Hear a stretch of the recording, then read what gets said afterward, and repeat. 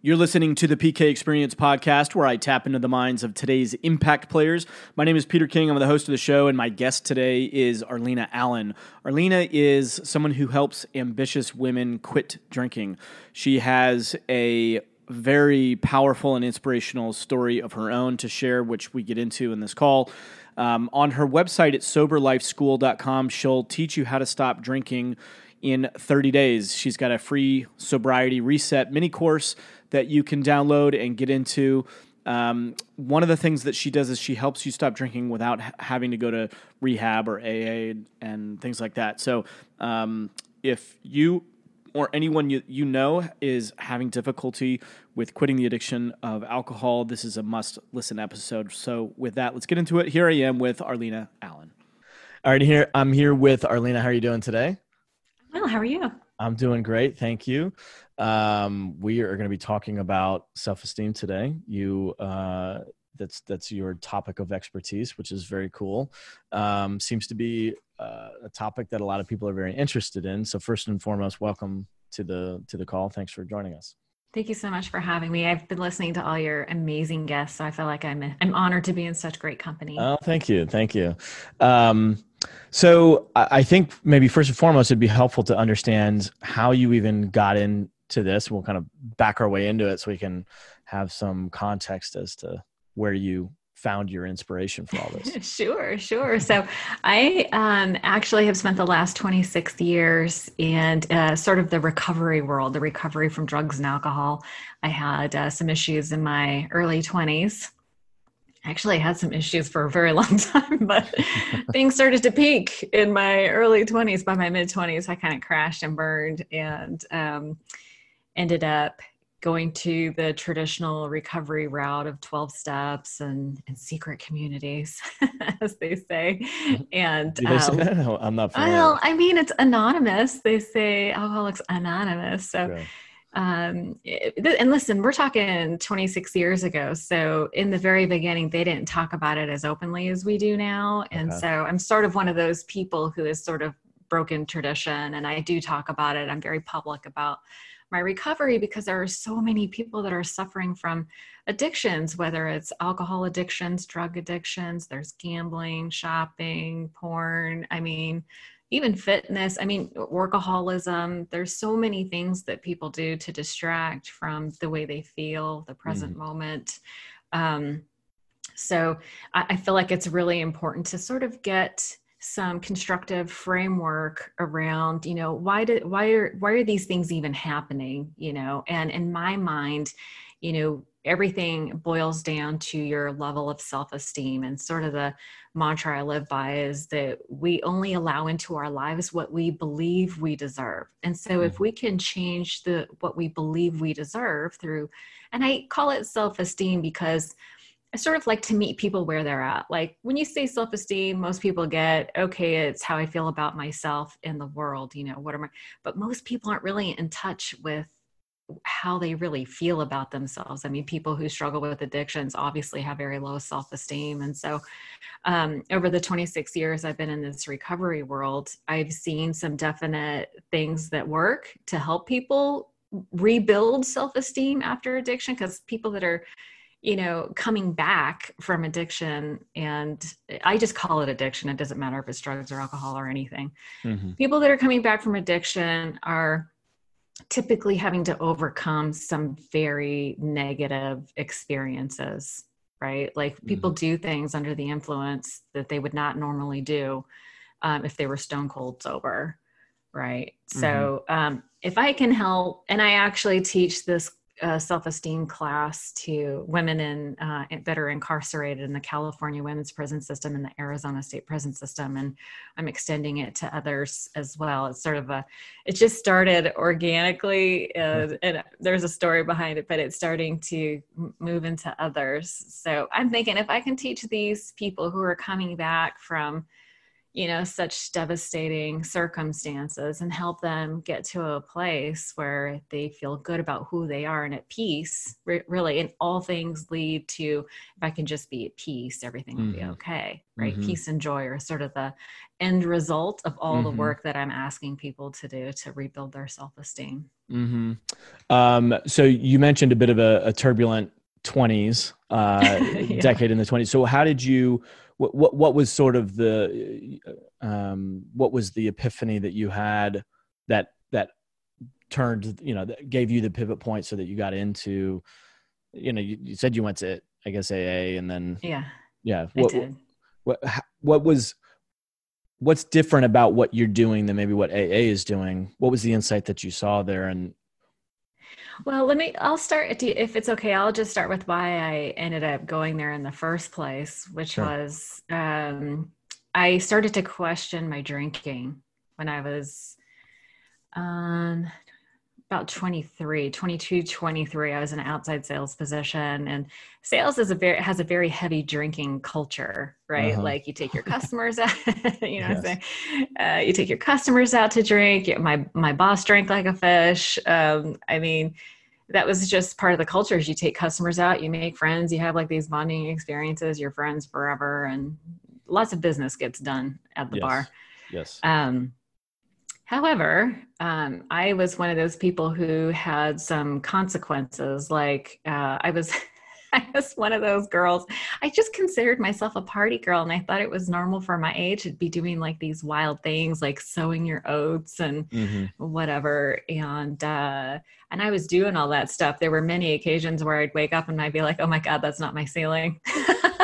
Oh boy. Yeah. And I have since made a big joke out of it. And that's how I sort of dealt with a lot of the things I was doing that was not in line with my value system. Is I would make jokes about it. I would minimize, I would make a joke about it and try to brush it off. But there just came a point where I just couldn't brush it off anymore. I had what they commonly refer to in 12-step circles as a moment of clarity. Like, I bottomed out. Like, I had this evening that was a terrible evening. I was with my sister. Like, lots of bad things happened that night. I hurt my sister physically. I just lost my mind. I was like, I'm just one of those people that does not process alcohol normally. Like, there are enzymes in your body that help you to metabolize alcohol. And when I ingest alcohol, I cannot predict my behavior. Yeah, I used to say that I had two alter egos. It was either Wimpy Wendy or Badass Betsy, because I was either fighting or crying by the end of the night. It was like, it was not a fun date most times. I was single for a long time. Weird. Yeah, I wonder if there's a connection. Yeah, I'm quick like that with making the connection. Right. But I had after that really bad evening with my sister, she went to a program called Al-Anon, and Al-Anon is sort of the program for family members that have an alcoholic in their life. And so it started out being for like the wives, because this was, back when AA began. It was predominantly a men's issue. Right. Women were in the closet secretly suffering, I suppose. But so Al-Anon was typically the program for the wives, because it's funny how water seeks its own level. So as sick as the alcoholic becomes, it's like, how mentally ill does the wife have to be to stay? Yes. Right. It's like, it's a slow degeneration of self-esteem. It's dysfunction breeds dysfunction. It really does. Yeah. It really does. Yeah. So they began this other program for the friends and family members and so that's where my sister went. And I was like, what? I was so offended. I was like, you went there with me? And did you self-identify as an alcoholic at that point? I did not. But that's what started me asking the questions. And there were some other things that had happened that, like, I never got arrested. I never lost a job. I always was high super high functioning. Thank you. I was super self-sufficient. So that wasn't the issue, but my relationships were in turmoil. I hated who I was, to be perfectly honest. I hated who I was. And so anyway, that began when my sister went to Al-Anon after this horrible night where I was nearly arrested, but I wasn't arrested because I had been dating dating a married police officer. Don't tell anyone. I joke around now. I say the only married man I sleep with now is my husband, which he appreciates. Yeah. Wink, wink. But Right, honey? yeah, I mean, my value system was, and that's not the girl I was raised to be. I grew up in the church. My parents are very nice people. They did not display any of this craziness that I was embodying. So it was okay. So this will be interesting to see how we get to the self-esteem issue, because you did have a self-proclaimed good upbringing. So go on. Well, I said I had nice parents, okay. but Yes. I was actually abused by a neighbor when I was very young, right? Okay. And so that was probably one of the things that made me feel like I wasn't a good person. Yes. Coupled with growing up in a religious environment where there's this constant striving for perfection, which is unattainable. Mm-hmm. And I found myself falling short all the time. And at some point I gave up. I decided it wasn't that I wasn't asking God to fix me. I was always begging him to like make me different and better. But that's the presupposition that there was something wrong with me. Yes. That I was bad. I didn't realize it until I got into recovery and therapy that the presupposition there was that I was bad, and I didn't even realize it. But I was like always, begging God to come down from the heavens and fix me. I hope religious people really let that sink in, because it's not it's not intentional, I don't think, with a lot of them, but it does create that presupposition that you're broken, that you're not okay, that you're not enough. It can be a very psychologically twisted thing to have to grow up with. Yeah, which is sad, because the whole purpose of, the whole embodiment of Jesus was about forgiveness. Mm-hmm. I totally missed the message. Yeah. I didn't get the message that I was already forgiven, and that, and that my human frailties was the thing that sort of brought me closer to like a spirit. Like, so I did have to at some point separate spirituality from religion. Yes. Because I was on this line of thinking that, okay, so I was asking God to fix me and heal me and make me better or different or whatever. I don't know what I thought I was going to get. And I kept failing. I felt like I was failing. And so at some point I gave up, and I decided, well, if I can't be good, I'm going to be good at being bad. And I decided I was just going to have a good time. And so that's what I did. And so, that's kind of where I was at. And I just threw out all of I just went total rebellion mode. So, and as later come to find out that when children are abused, especially girls, they become promiscuous later in life, which is so sad, because what do we do to girls that are promiscuous? We shame them. Like we shame them, we put labels on them. And I mean, high school is a terrible time for a girl to be promiscuous, because she becomes this ostracized, wearing the scarlet letter, and it increases the shame, and sort of does. It's like this vicious cycle. So, man, I have teenage boys. And I remember one time one of them came home and they said something about a girl. And I was like, hold up. We are going to have a discussion about this, because what most people don't know is that, girls or women that are promiscuous are typically survivors of sexual abuse. So let's be very careful about how we treat the women that we come in contact with. Mm-hmm. So, but this is all why. So yes, my parents were very nice people. My mother had no coping skills to share with me. She was born and raised in Mexico City. Her mother started having kids when she was 14 years old. Wow. She had back then, she's 94, I think now. Yeah. So back then it was like, that was not unusual, I guess. Right. But she had no coping skills to give to my mother. So my mother had no coping skills to give to me. And I had all these big feelings, and she just didn't know what to do with me. So her methodology was to get angry. And, that's when you're small, that's a big feeling that kind of shuts you down. So I learned very early on to disassociate from my feelings. Are you familiar with childhood emotional neglect? I experienced it, but yeah, it's a thing now. It's CEN. Yes, yeah. Oh, okay. Yeah. What's her name? Janice Webb, I think she has a book on it. Very interesting, because what you're saying is what a lot of people have experienced, where, hey, I had good parents. I grew up in a relatively affluent neighborhood. I got a good education, but there's something missing. And, in your case, you had abuse, and in some cases people had other things that they dealt with, but sometimes it's just purely the emotional neglect. Yeah. Yeah. Which, coupled on top of, trauma and PTSD and actual abuse and those kind of things, can be very, to me, I think that might be the most damaging part of it. Do you agree? Yeah. Yeah. Because what happens in abuse is just a short amount of time. It's everything that happens afterwards. Yes. That's where the trauma, it's the interpretation of the Yep. experience. Yeah. The story. And then we assign meaning to, and it's typically not a very good one. I don't know why we don't, if you have, and this is like the Schrodinger's cat theory, where it's like, all things being equal, why don't we choose the positive thing? Mm-hmm. You know what I mean? Like we don't, we choose the negative thing. And I think it's because, like, I had all these negative feelings and no way to process them to resolution. That's not something I learned until much later.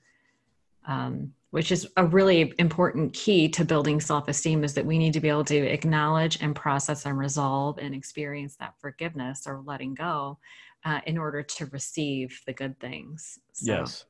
but most people, what we do is distract or have some sort of strategy to take us out of the present moment. And that's where things like addictions come into play. They're very, any point of obsession or addiction is to take you away from something that you can't bear to feel. And that's your mind's way of protecting you. But yes. And oftentimes it's subconscious, isn't it? It's all subconscious, because subconscious, and that's a big part of the class that I teach, is that all this stuff most of us operate from a level of subconscious belief patterns, right? And all that a belief is an idea that's repeated enough, and then it becomes sort of implanted in your psyche.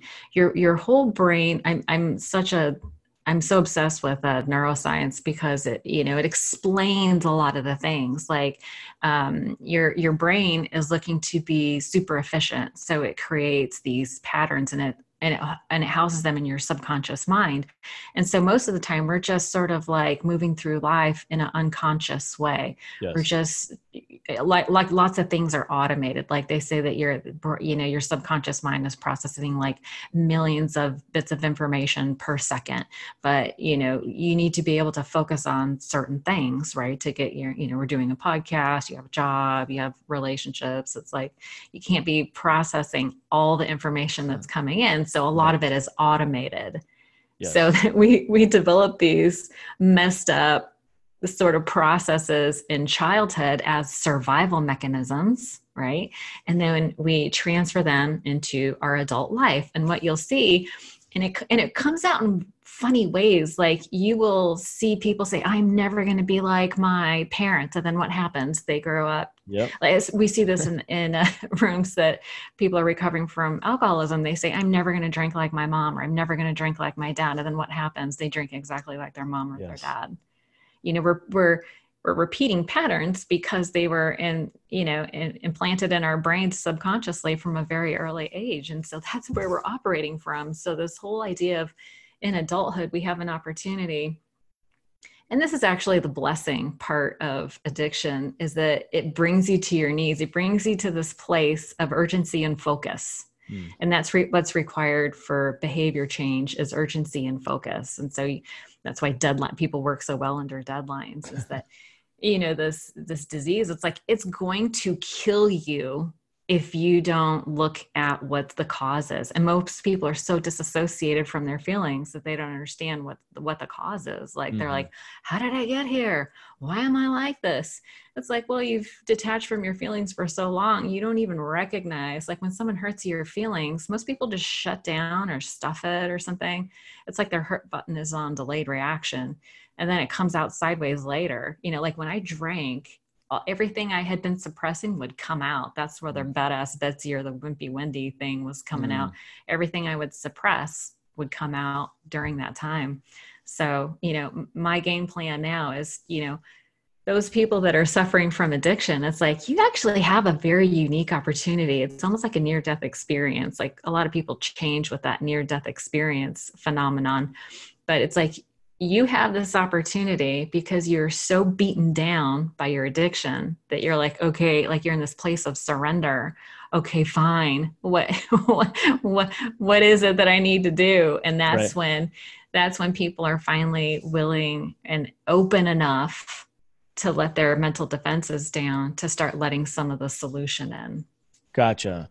So when was it that you started to create an actual program? Like tell us that story of when you decided I'm going to actually strike, as opposed to, having other therapists or whoever else. Why you, like, what was the inclination for you to do that? Well, over the last 26 years, I started pulling out, like I just have like this obsession for information. Maybe that's my new addiction, but at least they say that you Productive. could turn your turn your defects into assets. And so I have like this thirst of for knowledge. Hmm. And so over the years, I would help other women, go through like the 12-step process and things. But I was also exposed to all this other stuff like EMDR therapy and tapping and positive psychology and all these different somatic forms of healing. Actually, it's kind of funny. Before I got sober, I was introduced to like Tony Robbins, and that was like the first time. This was in my probably around 2022, where I was like, oh my gosh, you mean if you change your mind, you can change your life, you change your Mm. beliefs. And then I think that's sort of, it kind of laid the foundation so that when I was ready for a change, when I was finally beaten down enough to be open to other things, I feel like that was like a good like it planted a seed somehow that Hmm. it's like, oh, okay, I get it.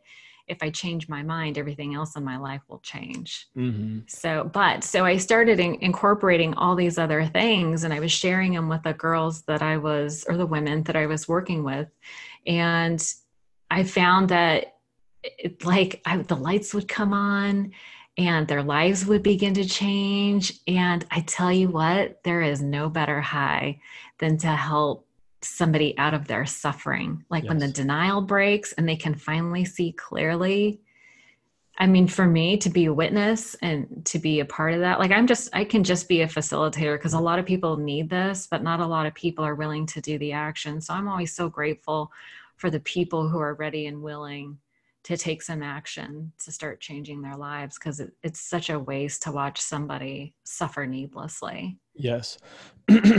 So you started to implement this with friends and maybe friends of friends, et cetera. And so I'm assuming that people started to come to you and ask you for help. And did you just sort of back into it then and fall into it, or? Yeah, so I was in this community. So AA is a very large community, and because of there's a lot of focus on time, like how much time do you have, sort of, which, and I always feel like it's a double-edged sword, because for people, like it took me 2 years of questioning my drinking before I was able to go to a 12-step program, because the barrier to entry to those programs is to admit that you're an alcoholic.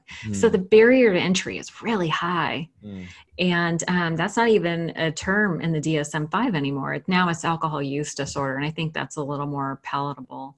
mm-hmm. But so because of my time, and my husband was also, he got sober when he was 18 and he's 51 now, 51.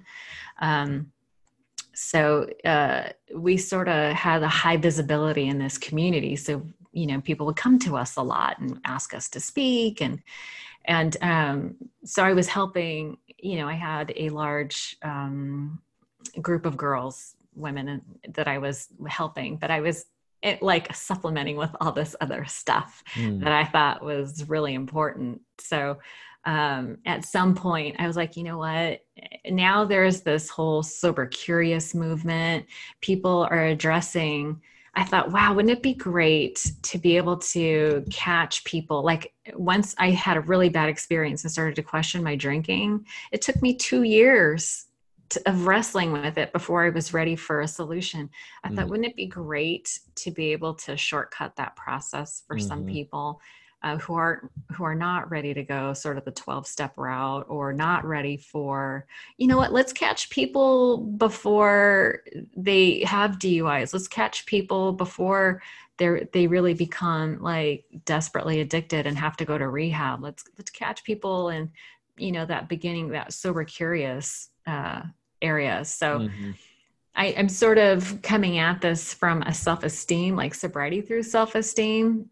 And a lot of times, a lot of the other solutions, it's like, it depends on how much somebody, like everybody's different. There's really no one size fits all type of solution. But in my mind, it's like, if your self-esteem is so low that you have even trouble receiving the solution, which, you know, a lot of times it's packaged up in love. It's like, I am not worthy of this solution. You know what I mean? It's kind of like it's a terrible catch-22.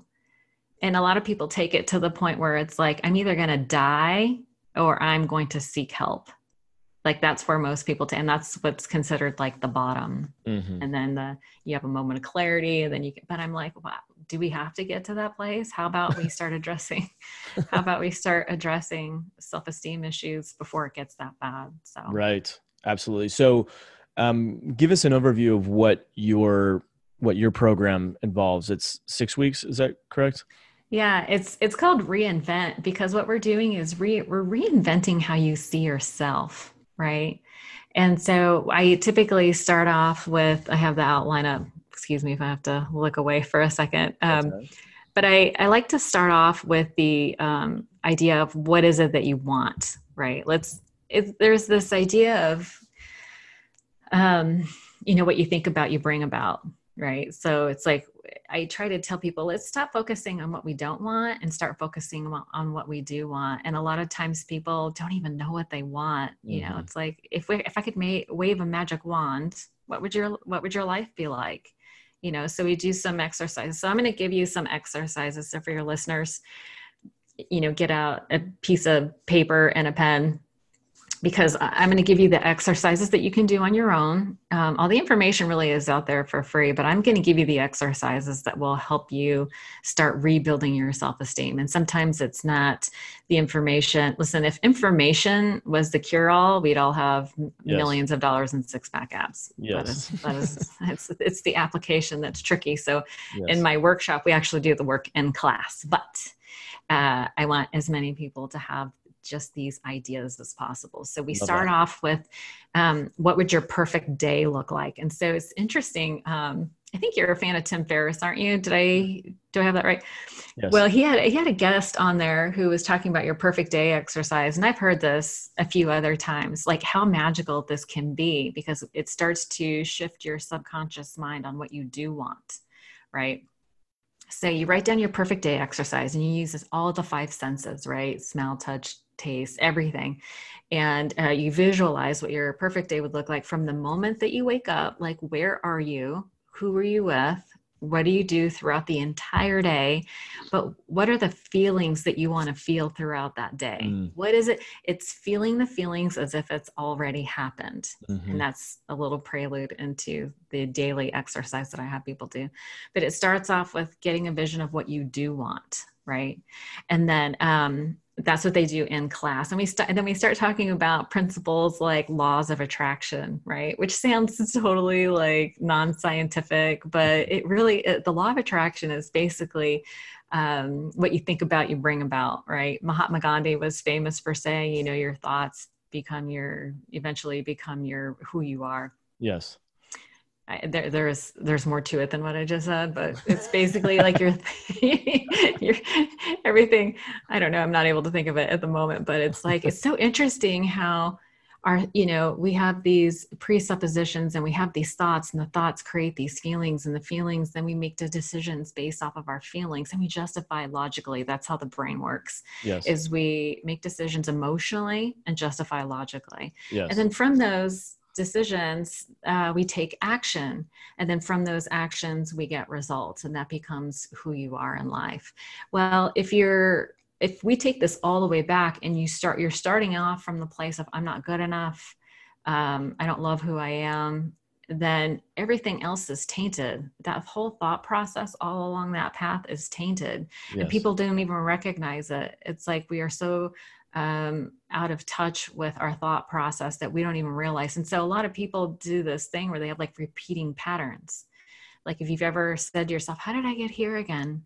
It's like I was losing weight and I was almost in shape, and then I self-sabotage. Yep. It's like if people have like this thermostat, they don't get too high, they don't get too low. So my whole aim is to, get to the subconscious belief system, and then reprogram those, sort of like reframe them so that the thermostat gets set a little higher. Yes. Most Right. people make the same amount of money every single year. They're set, that their thermostat is set to a certain temperature of income. Most people continue to, if they're single, they're dating relatively the same type of why do I keep attracting that woman? How do I keep attracting that guy? Like you see that over and over, and they can't put their finger on what is it about themselves that is attracting that experience into their life. So I love that idea of breaking the mold so that people can actually consciously, intentionally choose what they actually want. Yeah, like if I were to just shortcut this whole description of the classes, we're rewiring your brain. Like Yes. and so once we have the and we do talk about the power of beliefs. My favorite example is that Roger Bannister, example. Yes. You may have heard it, Of where course. nobody had broken the 4-minute mile, and then they said your human body couldn't possibly do it, and then he did it, and then since then, like thousands of people have done it. Yes. And it was like this power of belief. Placebos work the same way. They give the control group the medication, and then I think that's how it works. So then other people get the sugar pill, and the sugar pill is like 70% as effective as the actual medication. It's because it's the power of belief. Yes. And that's sort of interesting because it kind of explains a lot of religion. Like religion is all about beliefs, that are instilled in childhood. And so it's just interesting, like the things that people do from this place of belief, right? And most people don't even realize or take the time to question their beliefs. So, but that's what we do in this class is we talk about how powerful they are. We talk about some law of attraction stuff. We talk about your perfect day, like where is it that you want to go, get your mind focused. I have other little homework tools they can do, like vision boards and things like that, to have something in your line of sight, because your subconscious mind will align to what it sees regularly. And so then we talk about a self-care process. And so I have this worksheet that I'm happy to share it with you if you want it for your listeners, but it's this worksheet of your feel the feelings as if it's already happened is the essence of the exercise. So once you decide what feelings do you really want to feel, like my favorite feelings are inspired and engaged, and that like energizes me. Everything for me always boils down to peace and joy. Those are like sort of my drivers, but we get under the hood and we talk about what is your why, what's driving you.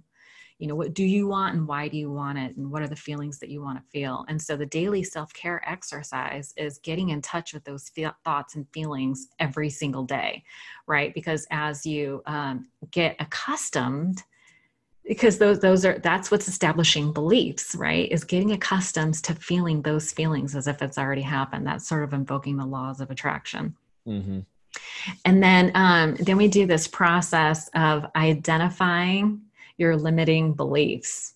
And one of the exercises that I like to do is, why don't you have what you want? Why don't you have what you want? And typically what people will list is a list of excuses. It's like something outside of them is preventing them from having what they want. Or even worse, it's like I self-sabotage myself. But the people who say that I self-sabotage myself are the people who don't even realize it, but those are the people I have the most hope for, because they're the ones who are taking responsibility. Yes. And taking responsibility is all about, that's what empowerment is all about. But I do, those people who are in sort of the other camp, which is sort of really the victim mentality. Yep. There is a process to break those victim mindsets, right? And so identifying why you don't have what you want is sort of the beginning. And then when we can get to reframing those are like your a lot of those ideas are rooted in beliefs. And so once we can get to what is the belief, then we can start to reframe the negative belief. Yes. How do you break the victim mindset? Well, it all comes back to, it's hard. It's easier to do like with a concrete example. Let me see if I can think of one. Like here I have one for my own personal life. It's like, I used to be so sad because all I really wanted was, when I grew up, I thought two things were going to save me. I thought it was love and money. Turns out it was love that saved me, but it showed up very differently than I thought. I was totally into the Prince Charming thing. That's another story. But I had this core belief that I wasn't good enough. And I thought love was going to save me. So what did I do? I chose men that were emotionally unavailable. I think I alluded to that previously with the married policeman. Yes. Yes. Authoritarian figure that was unavailable. So that says a lot about me. However, and I was in this place where I was like, oh, nobody loves me. I just can't seem to find the right guy, man.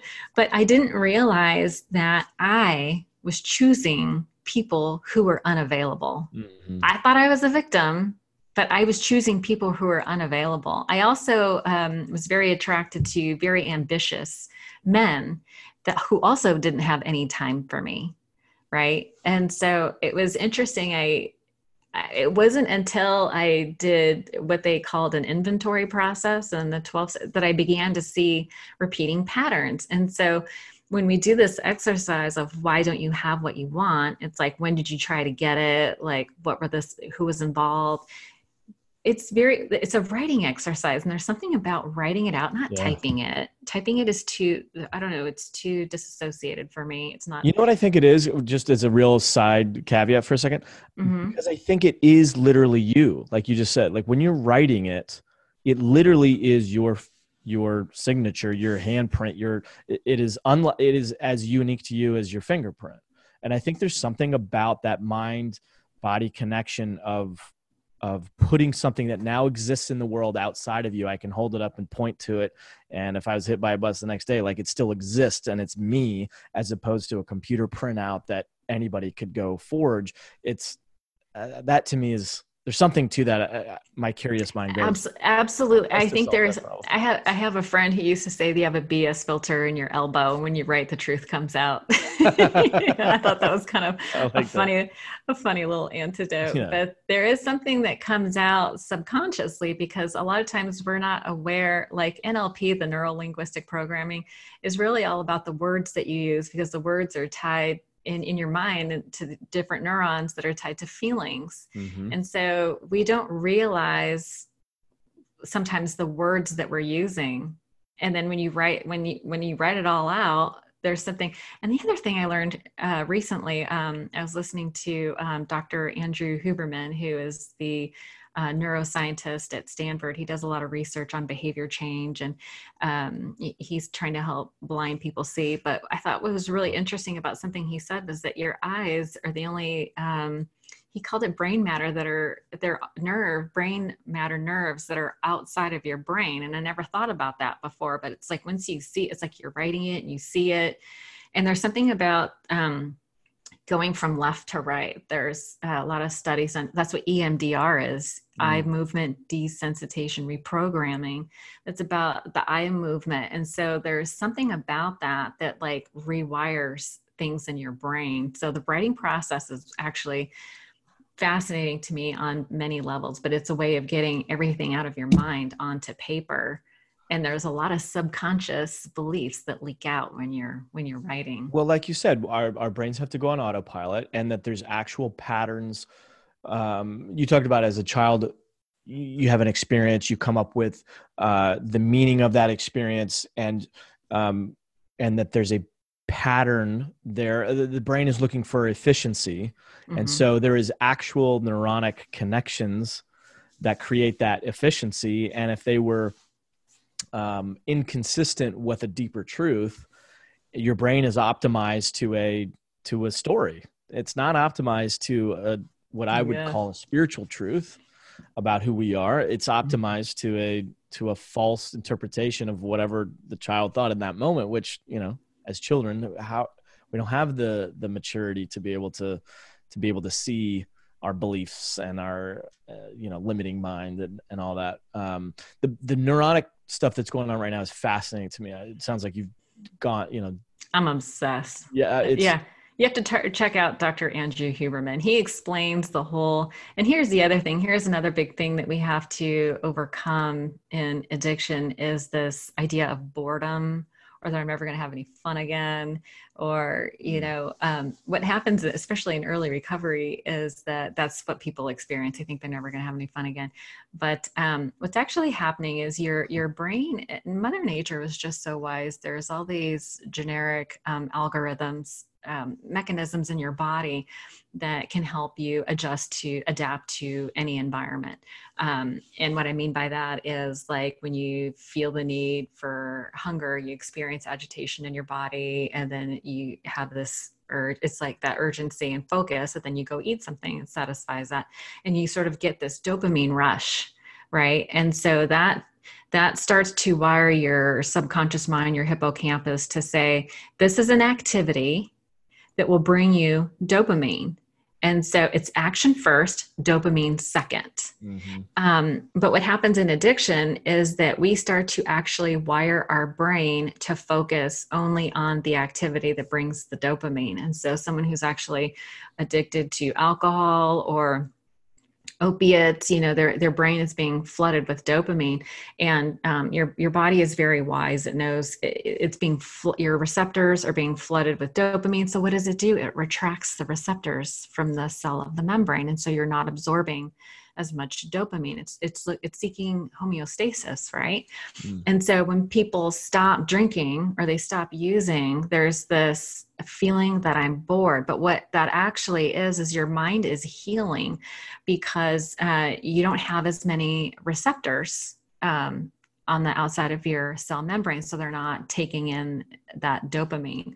So it literally, your brain healing is your brain reestablishing those receptors so that you can actually ingest dopamine and have that experience of joy or happiness, right? And when you're in an addictive cycle, it's like this vicious cycle that you get locked in, your brain will start to narrow in on the one thing that brings you the most dopamine. So people that used to love to play, I see you have a guitar behind you, people who used to love to play musical instruments or have hobbies, or people lose interest in their spouse, they lose interest in their job, they lose interest in their children, they lose interest in all the things that used to bring them joy, and the alcohol and drugs get put before everything else, right? And so early recovery is about, you know, it takes a minute. It's like you have to be aware of these mechanisms, because it takes your brain a little while to heal. They say it can take up to a year to heal. So you need to give yourself some grace and know that in the beginning, you're not going to be feeling a lot of joy. Actually, you're going to be feeling a lot of everything, like everything that you were suppressing. Suddenly you feel all of that too. So that's why it's so important to have support. And there's a lot of studies around the science of joy in recovery. Like, people learn to go to meetings and develop community. It's like a support system to get them through that rough period. They begin to learn to be vulnerable and open. And when you share, you get the outward validation and support and love. Like, oh, you did a good thing by being honest, right? And so then you get the dopamine hit. And so you your behavior patterns begin to change, because you're being rewarded for things that are good self-care, right? And so that's why that's why it's so important to have like a support community and things like that. And that's definitely something we create in the self-esteem, workshop. They tend to be small workshops where people are sharing some very intimate things, and they get this community reward. And so the whole thing starts. So it's all about brain chemistry. We're learning how to self-care and create a support system around us so that we can do the behavior change of stopping the drinking. Right. That's fascinating. You mentioned a little bit earlier about identifying and discovering purpose. Can you give some maybe an exercise or some other wisdom around helping somebody find their purpose? I find that question alone is hard for a lot of people. I mean, I went through that period, and I wasn't dealing with the added stress and complications of an addiction or something like that. I would imagine somebody who's in that state might be even more difficult or maybe it's easier. I don't know. Maybe it helps them break through quicker. But can you give us some wisdom on how to discover purpose? Well, I think it's so important to, and I think I went off on a tangent when you asked me that last question about how to identify and change a limiting belief. We were talking about victim mentalities and stuff, Yes. but the number one exercise to rebuilding self-esteem and start to find that purpose is service, right? So, but there needs to be this balance between self-care and service, right? So you put the oxygen, like they say on the airplane, you have to put that oxygen mask on yourself first, and then you can care for others. And so part of rebuilding self-esteem is that you first do some self-care stuff. And I have a couple of books that I love recommending. Tara Brach is one of my favorite teachers.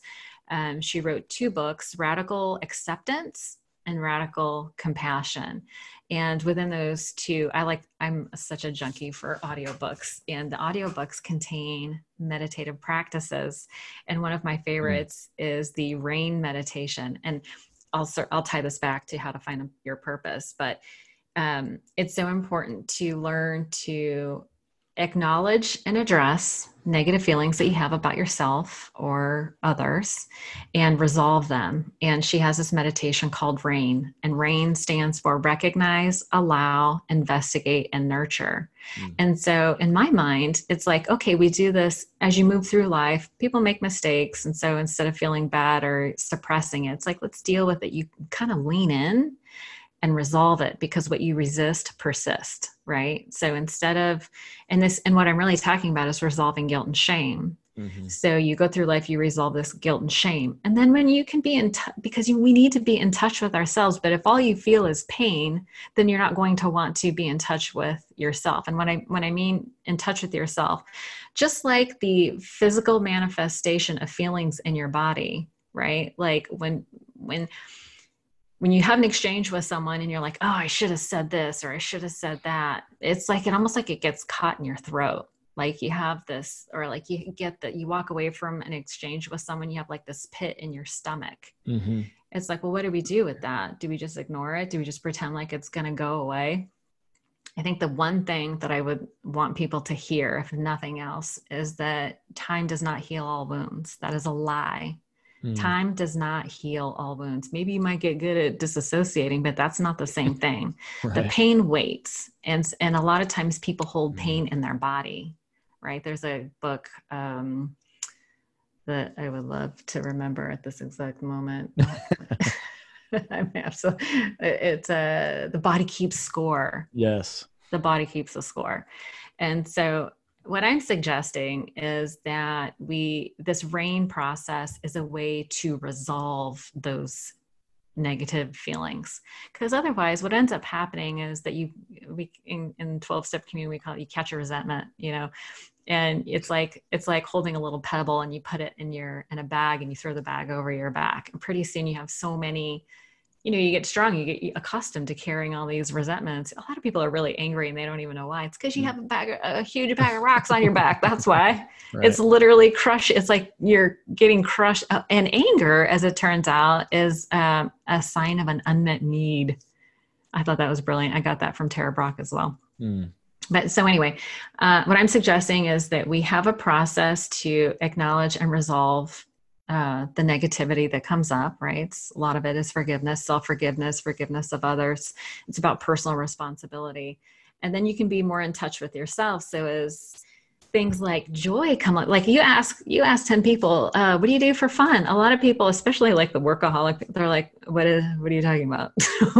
What is this fun thing you speak of? Yeah.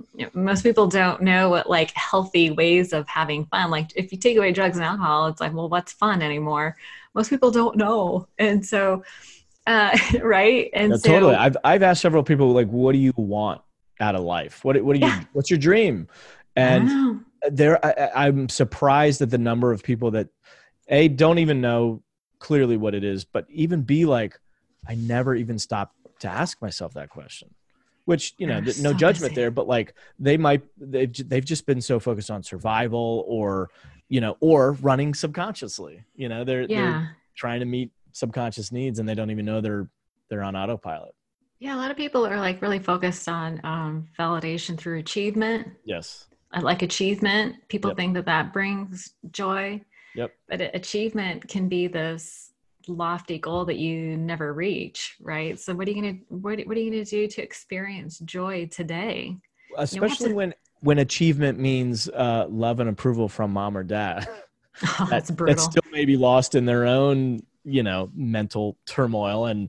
And so somebody goes out and now they're a lawyer and they're making, healthy 6 figures and they're doing this and this and this. And they're like, man, why am I not happy? Yeah, It must mean that I need to do more. Like, so I I have need to more. double Yeah, down and they the don't realize disease that of they're more. chasing some kind of approval from mom or dad that is never going to come from that anyway. We put all these blocks between us and feeling good. Mm-hmm. If only I could find him, then I would be happy. Right. If only I could have this number in my bank account, then I would be happy. If only I could, the scale would say this certain number, then I would be happy. What people don't realize is they get to all those things and they're still not happy, Mm-hmm. right? Because it has nothing to do with any of those things outside of us. It's all about, and this is why it's, to me, self-esteem is so important. It's because we need to connect with ourselves to figure out what it is that makes us happy. And this is all trial and error stuff, but you have to pay attention.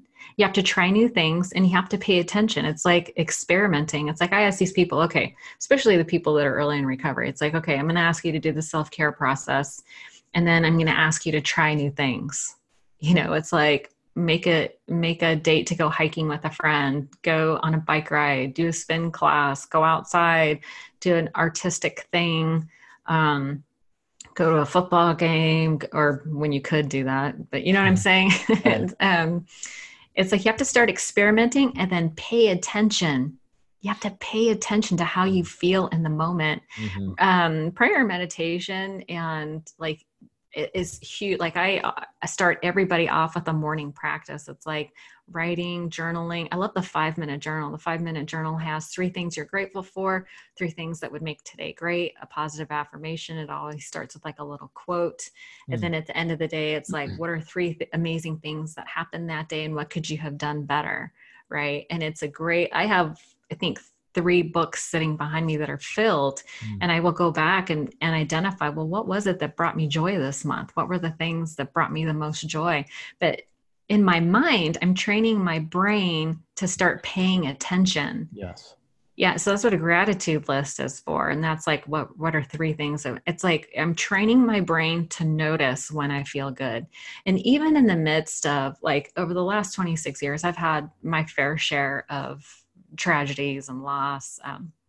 I've had friends die, and I watch people process grief. There's a lot of that. And even in despair and grief and periods of, there are moments of joy and beauty and appreciation and gratitude. There are moments. The brain likes to be like, I'm in grief. Well, you can't spend every waking moment in that grief. Maybe for a period of time. Maybe that's situational depression, which is valid. I'm not talking about that. I'm talking about you and I are going to go through our day today, and we're going to experience moments of peace and joy and happy. But if we're not looking for it, we won't notice it. So that's why I'm asking people, what does your perfect day look like? What are the feelings that you want to feel? What would that, act as if it's already, do your prayer and meditation in the morning. And by prayer, I don't mean a religious thing. It's like surrender to the universe, be open to new experiences. What is your intention for the day? Like set the intention for the day. Mm-hmm. These are all practices, very practical, and they're free, that you can do to start changing the way you feel today. Yes. Today. Mm-hmm. When you help people get clear on what it is that they want, you start to reinvent their brain, if you will, and realign them to what they want, and they start moving in that direction, what are some of the next steps that you help them uncover? So they're going to what they want, they're identifying what their limiting beliefs are. What are some of the other components to achieve peace and joy? So one of the next things I think it's super important is boundary setting. And so we go through this whole class of what is a boundary, how does it, because most of life is spent in relationship to other people, right? And, we're learning we're developing a new relationship with ourselves, right? So for me, who somebody tends to be on the workaholic side, it's like I have to have certain boundaries with myself. I focus on self-care, right? Like self-care I start the day with self-care, but I also am aware that I have limitations, and boundaries are a funny thing because sometimes you don't know where they are until you cross them, right? And in this sort of lifestyle that I have of constantly evolving, that means my boundaries are evolving as well. But so boundary setting is really important, especially when someone is first developing a healthy sense of self-esteem, because we're actually teaching other people how to treat us, right? You have to, but it all starts with being aware of what it is that you're feeling, right? And so that's why the self-care thing is so important in the morning. Yeah. And obviously if you're dealing with addictions, you're talking about boundaries for yourself. Like you mentioned earlier in the call, how you hated yourself. Like you would subvert your own values to meet a momentary high of addiction or relationship or whatever. And then you wake up and you're all, oh, what the fuck am I doing? Like this is, I've been in those places before, and not knowing in those moments that, oh, I crossed one of my own boundaries. Like what is that self-care boundary that I didn't uphold, that I allowed myself to get in this situation or did this thing or what have you. So maintaining there's like emotional sobriety too, right? You don't get too angry, too lonely. There's this idea of HALT: hungry, angry, lonely, tired. So when you're feeling out of balance, it's like HALT. It's like, wait a minute, I need to hold up. I need to do some self-care. It's like, am I hungry? Like we joke around now about being hangry. That's kind of why I just laughed, because yesterday I took my kids out to brunch and they hadn't had anything all morning, and we were driving somewhere and they're like, Dad, where are we going? And I'm like, guys, I don't know exactly yet. I know in the area that we're going to go, but I don't know exactly where we're going to go. Well, I'm starving. I hadn't had anything. And they were both, what was it that my daughter started getting upset at? It was so, remedial, whatever it was. But yeah, they were so hangry. It was funny. They're super. How old are your kids? Right now they're 14 and 12. 14 and 12. Yeah. I used to keep an emergency Cliff Bar in my purse for my husband. Yes. It's not a bad idea. Yeah, snacks for the kids. Yep. Yeah. So, I mean, that's a thing. I mean, your blood sugars drop, and hangry is a thing. So hungry. Angry is another one. Angry is a sign of an unmet need, right? And that, I think that can be addressed with the RAIN meditation, like in your morning self-care practice, really just checking in with yourself to see if there's something that needs to be resolved, right? Well, and in the Tony Robbins world, the unmet need specifically that he talks about anyway is significance. A lot of times that you find people, if they're angry, it's because for some reason they feel disrespected, they feel insignificant. Like that particular emotional need is not being met. Are you familiar with the Crazy 8 psychological pattern? Sounds familiar, but hit me. Yeah. So he talks about how when people are under stress, a lot of times people will either tend towards either anger or they'll go to sadness. And it's some very, it's like your two pseudo identities. Yeah, right. And he talks about how people who go to anger first tend to have father issues, because oftentimes I'm sorry, I might be misspeaking, but I don't know, that sounds right to me. I know it sounded good. I was going to go with it, but I was like, let me be transparent here.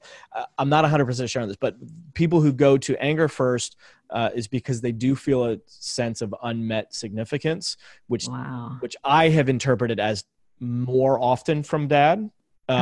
Whereas people who tend to lean towards sadness first, it's because they have an unmet need of love and connection, which I tend to point to mom on that, but I don't know if those are, if that's accurate or not. Either way, it's interesting to see which way people go first. Yeah. And what happens typically is someone who goes angry first will go, they might start off with frustration and then get pissed off and then get angry and then go to rage. But then at some point, if nothing happens, that energy dissipates.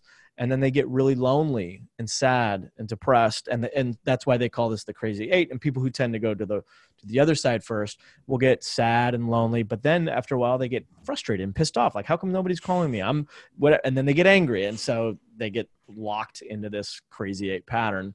But yes. Yeah, I as you were saying that, I was like, yeah, I could totally see. I could absolutely apply that to my own life. Yeah, I don't do a lot. I always thought of anger as a secondary emotion. Like, I always thought sadness came first. Like, something has to trigger. Maybe the sadness is the insignificance, and that's always been something that I identified with in the Tony Robbins world. Is like, oh, I have this need for significance because I felt so insignificant in my childhood. Yes, for a variety of reasons. But I had a dad, God bless him. He would out intellectualize me all the time. Yeah. My brother lived with him the longest. My parents divorced. I don't know if I mentioned that part. That was also did a number on my self-esteem, but yeah, my brother lived with him the longest, and my brother became an attorney because he learned to debate. Like, my dad was always playing devil's advocate. So I never felt validated. Right. So I never felt significant. It's fun. It's amazing to me because obviously as a parent now, it's like, do we inadvertently do these things? Like, yeah, absolutely. My guess is he was probably, I mean, I don't know, I could be totally wrong, but is it possible that he was trying to help and like always, absolutely. Hey, I have more experience than you. Of course I'm smarter than you. Let me help you. Let me give you more wisdom. And in his head, he might be doing something intentionally loving when really the interpretation of it was, I'm never right about anything. I'm never significant. I can never. Yeah. I think my father had his own fair share of feelings of insignificance, but he was a military guy. He was a Marine, right? This is why I'm obsessively early, is because there's no early. You're either on time or you're late, type of thing. But he always played devil's advocate. I think he was always trying to have me. It was a critical thinking exercise, right? And so it did have its benefits, but there really wasn't that validation that I needed as well, I think. And in all fairness to all the parents out there, nobody escapes childhood without some issues. Exactly. Right. We're just all human. And the things that challenged me the most turned out to be my superpower, right? It's like alcoholism, addiction, and child neglect, and abuse, all that stuff. Those are my superpowers now.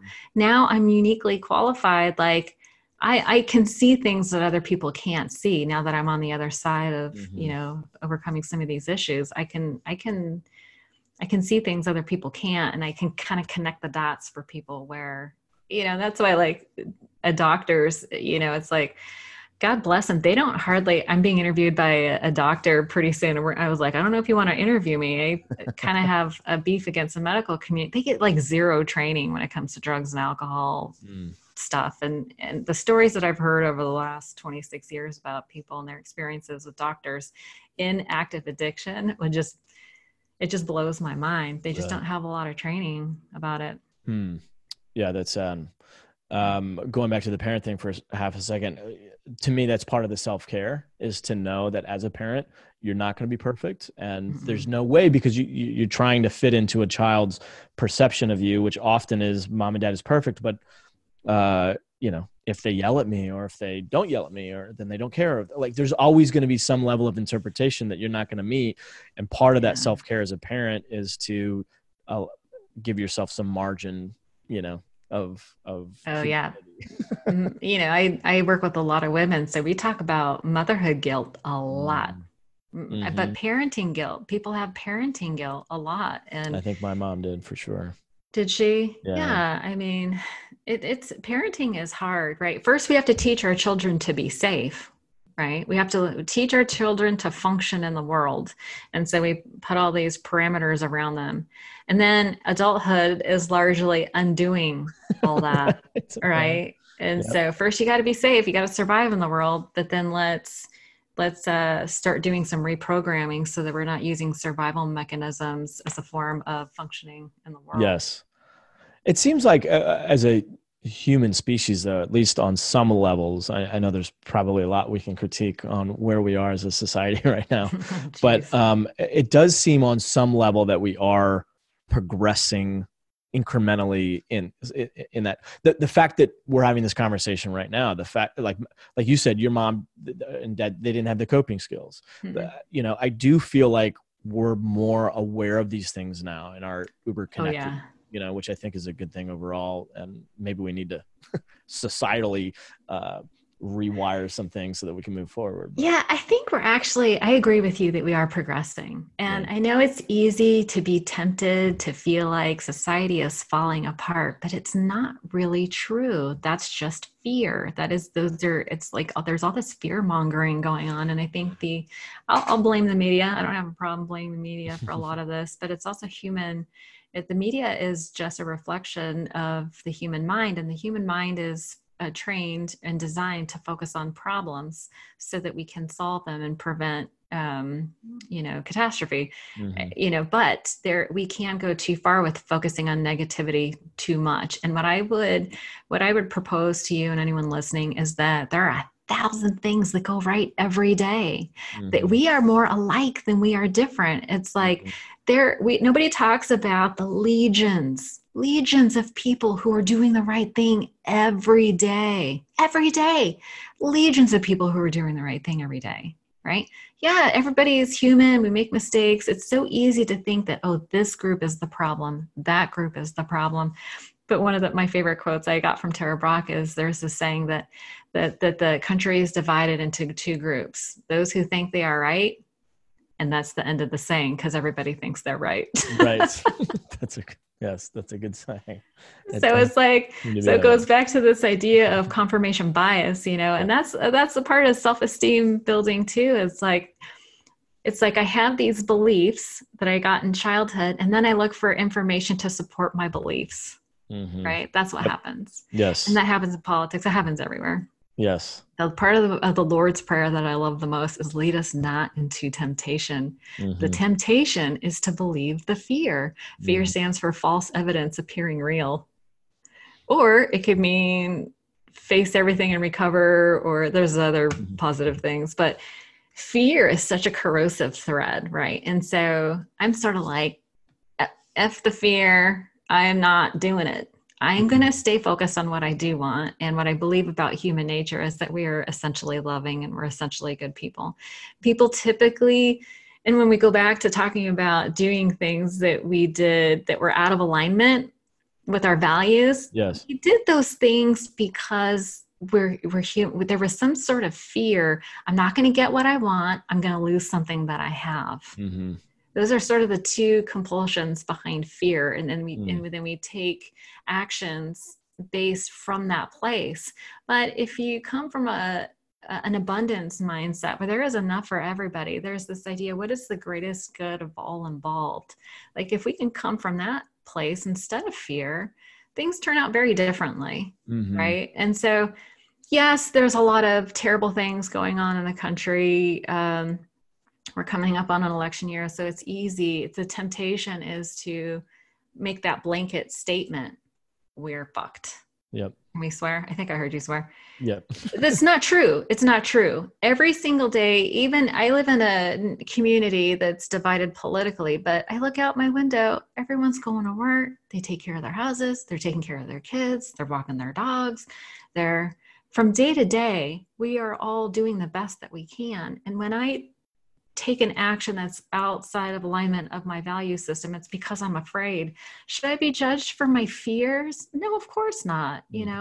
Not in a loving, healthy, and that's one of those idea shifts in my mind that helps me to resolve the guilt that I collect throughout the day is, what, I'm doing the best that I can. Right.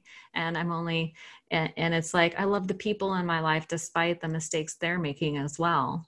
we actually need each other. And like the recovery community, we call this trauma bonding. These are people who are like on the brink of death, and it's like we hang on to each other, like, for survival, but also people that are, reaching for optimum performance, people like in the jiu-jitsu community. Both my husband and son do jiu-jitsu. It's like they're in this community where they support each other and they help each other to get stronger. And it's a community is just so important. I think that's one of the key things about any kind of behavior change is that you change your environment to support you in communities. And service, we were talking about finding purpose. Service is the fastest way to build self-esteem, because when you give to somebody else, you begin to realize how much that you have to give, right? Even if you're just talking to somebody, you begin to realize that all the answers are within you. Sometimes you'll find yourself saying the exact thing you yourself needed to hear, right? It's like the answers are within us. And there's this law of reciprocity that we become, bonded together. And, I don't know, there's this religious idea that tithing, it's like whatever you give comes back to you tenfold. It's karma. It's, so anyway, being of service, I think, is the fastest way to rebuild your self-esteem, and it gives you little breadcrumbs on the way to finding your purpose as well. Yeah. Yep. I love that. I wanted to make sure that we covered the full facet of your program. Was there anything that we missed there, or anything that you'd like to add? Well, so after the boundary setting, we do give the next class is like, I do give some assignments during the boundary setting. It's like ideas like, I'll just give you one little tip for the boundary setting. So it's speak your truth without blame or judgment, right? And so whenever there's like some tension with somebody, it's like, it's good to write it out, what it is that you want to say to them, but it has to be free of blame or judgment. So it's typically I statements like, I felt really uncomfortable in our last exchange. I want to own my part. I felt that, it's important to get to your part and own it. And then, not point fingers. There's something that when you own your stuff with somebody, that it takes the wind out of their sails. And they're able to see their part, because most people feel so guilty. It's hidden. Your guilt is hidden with anger and all that stuff. So setting boundaries, and we can do those exercises in class, because sometimes it's hard. It's like, I want to tell my husband he was an asshole for not doing the dishes, and he left him for me, and I got angry and I said some stuff to him, and it's like, whoa, what did you do? It's like, you said something. How did you say it? What did you say? So let's deconstruct your part, and then you can go to that person and set boundaries with them, ask for what you need, state a hardship. What was it about that experience that was hard? Ask for what you need in a way that's not offensive or repellent, right? So learning, so we do some practicing of that. And then we do, I have them do an assessment in the beginning of the class, like rate yourself from 1 to 10 on things like, I'm clear about what it is I want out of my life. I'm happy with my relationships, finances, health. And then, so we do that in the beginning. So the very last class, we start to, after 6 weeks of practicing all this stuff, this is just a launching point, really. We take the assessment again. We celebrate the wins. Every class, I begin with what are some of the wins that you experienced this week. So it gets their mind focused off of what went wrong to what went right. Right. So we start celebrating some of the wins. And then the ongoing process, it's a new membership site that it's not quite done yet, but it's called the Brainwashers Club. And the Brainwashers Club came out of it's positive brainwashing. It's honest. Yeah. Yeah. What we're doing is we're washing away all the negativity, right? We're washing away the negativity so that we can receive the good stuff, because it's guilt and shame that is the blocks to receiving, really. So, the idea is that self-esteem is sort of like this ongoing process, right? Like you wouldn't water a plant once and expect it to stay alive forever, right? It's an ongoing, it's a nurturing thing. So the Brainwashers Club will be a membership site. It'll be like $20 a month. But it will have like it'll have community. It'll have an opportunity for service, right? To the things that are so important to maintaining positive self-esteem. It'll all be people who understand sort of this brainwashing club methodology. So we'll all be helping each other out along the path. There'll be all kinds of resources and experts that come in to talk about different facets of, self-care, whether it's finance, romance, or nutrition, to sort of nurture that ongoing self-esteem stuff. Got it. I love that. You did Can say I tell you a story of why I called it the Brainwashers Club? Of course. Oh my God, it was so funny. So early in my recovery, I was dating this guy who we'll call him Pre-Bob. My husband's name is Bob. Well, there's a lot of pre-Bobs. Yes, there were. I had to kill a lot of frogs. That's another story. But I finally got sober, and I was in this community. My life was starting to change, and I was dating this guy, Pre-Bob. And I was recognizing that Pre-Bob was probably drinking a little too much for my comfort level. I think there were some steroids involved. I was thinking that was probably a bad idea. And I was distancing myself, and he was like, you know what? I think those people are brainwashing you. And he meant it in a bad way. And I was like, yeah, they totally are. I was like, yeah, because that's when my whole life started to turn around, is when I was doing like this positive brainwashing. So that's the story behind the name of the Brainwashers Club. I guess it's a matter of perspective, right? It depends on where your brain has been. Listen, I'm trying to save people. I think my intention's probably pretty clear. Yes, that's true. I did want to ask you a question though, and that was a nice prelude. You mentioned earlier in the call that love saved you. I'm assuming that had to do with Bob a little bit, or is this a religious thing or a spiritual? No, it wasn't. When I first found recovery, there is this concept that the women work with the women. And I was terrified. I was terrified to work with the women, do step work with women is what they were talking about. Why were you terrified? Because I did not have a great relationship with my mom. I was not living up to the values that she felt that she had instilled in me, and she would regularly kind of disown me. There was never any, I grew up in a house where you never said you were sorry. You could just say you never said that, which would make me crazy. And anyway, very dysfunctional. Oh, wow. Yeah. Very dysfunctional. We didn't say things like, I love you, or, man, I remember when I first got into recovery, the first time I told my mother that I loved her, she goes, oh, well, thank you. Oh, well, thank you. Thank you. Oh, you're welcome. Yeah. Have a nice day. You're welcome. What is that? I am your daughter. Yeah. Things are very different now. My mom and I are super tight, and I know she loves me. She tells me she's proud of me all the time, which is amazing. That's great. Yeah. We all evolve, hopefully. I forgot what your question was. You were saved by love. I was saved by love. So I was terrified to work with the women. I needed what they call a sponsor, someone who takes you through the 12 steps. And it's just somebody who assigns you. There's actually, the 12 steps are a homework process, basically, largely a writing exercise. And I was so desperate I was so afraid I was going to drink again that I was like, okay, I'll work the steps and find a female sponsor.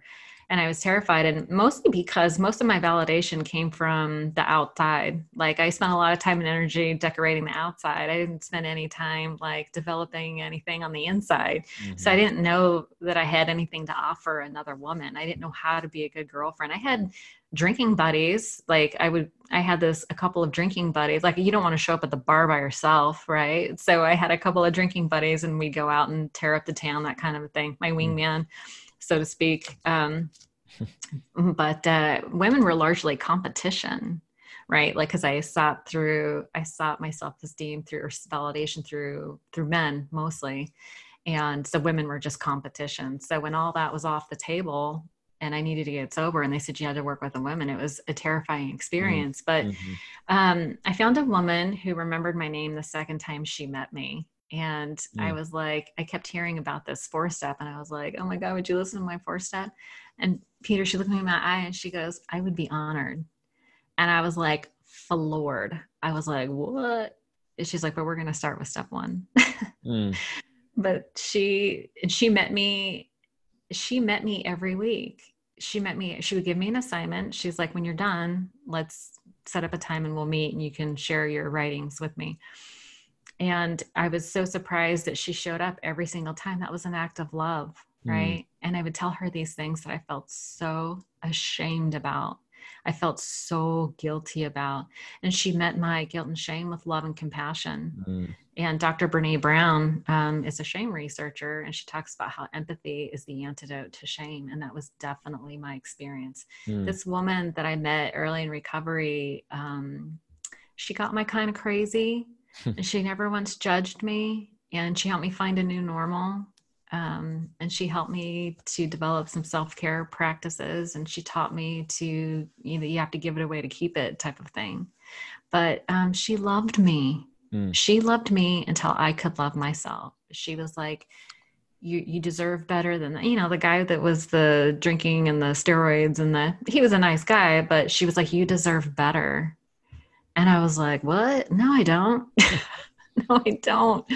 She was like, yes, you do. But she never really, I don't actually remember her using those words. And to this day, people come to me with broken relationships and I never tell them that they should leave. Never, never, never.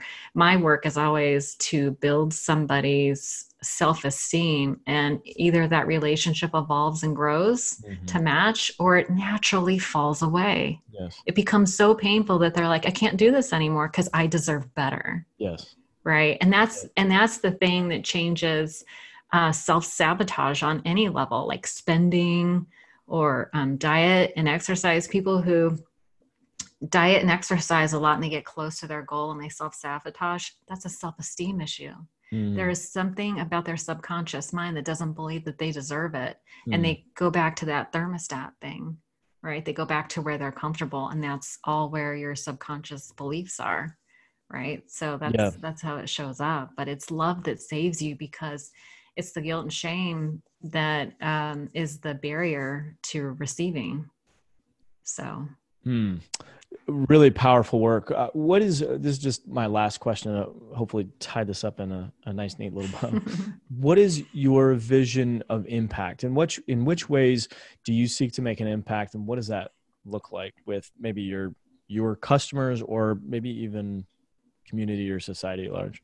Yeah. So we were talking earlier about how I want to make an impact, and I want to take all these principles that I've learned, all these tools, all these strategies that I've learned, and package them up in this class. But it's like, I kind of envision this self-esteem, this reinvent thing. It can be applied. Like, I see such a need for teenagers, like they're coming up on, against social media that's telling them there's this idea that we judge our insides based on other people's outsides. Like, comparison is the thief of joy, right? And these kids, these parents, we're like the first generation that's having to really, we don't really know what the long-term effects of social media is yet. But what I do know, and what I have seen, is that it's damaging to self-esteem. And so, because it's all this outward focus on the external, right? But social media is it's a highlight reel. It's not real. It's not real, right? It doesn't show any of the negativity. So we have this skewed perception that other people are having these great lives, and they're not. And so anyway, I see this whole reinvent class. I would, right now I'm focused on helping women in recovery, but I see this as a class that can be formatted and fitted to entrepreneurs, to moms, to kids, to teenagers, people who go through divorce. That's a real, I get a lot of people who are, in a lot of pain around relationships, codependency, things like that. So the impact that I would like to have is to present this information in a way that sort of removes some of the prior constraints. Like, you don't have to be an alcoholic. Like, you don't have to hit rock bottom. Like, you don't have to be on the verge of suicide or homicide, right? It's like, I would love to get these basic principles, these strategies, all these things that I teach, and have it applied to all kinds of different things. So that's really what I'm hoping for. I love that. For those that want to reach out and connect with you beyond this podcast, where can they go? Where should they go? Yeah, I think the easiest place to find me is at Sober Life School. selfesteemcourse.com. I do have one-on-one coaching available, and there is that's where you can access the self-esteem course. If you want to just look at the class, it's selfesteemcourse.com. A SEO friendly name. The class is called Reinvent, but it is a self-esteem course. So that's what the domain is. Well, and we were laughing earlier that your initials are AA, which is very appropriate. Hilarious. Yeah. That came after I got married. Yeah. You married into it. I did. Well, Arlena, thank you so much for your wisdom and your love and empathy today. And again, for those that are wanting to reach out, it's soberlifeschool.com. Thanks again. Thanks so much for having me. All right. Take care.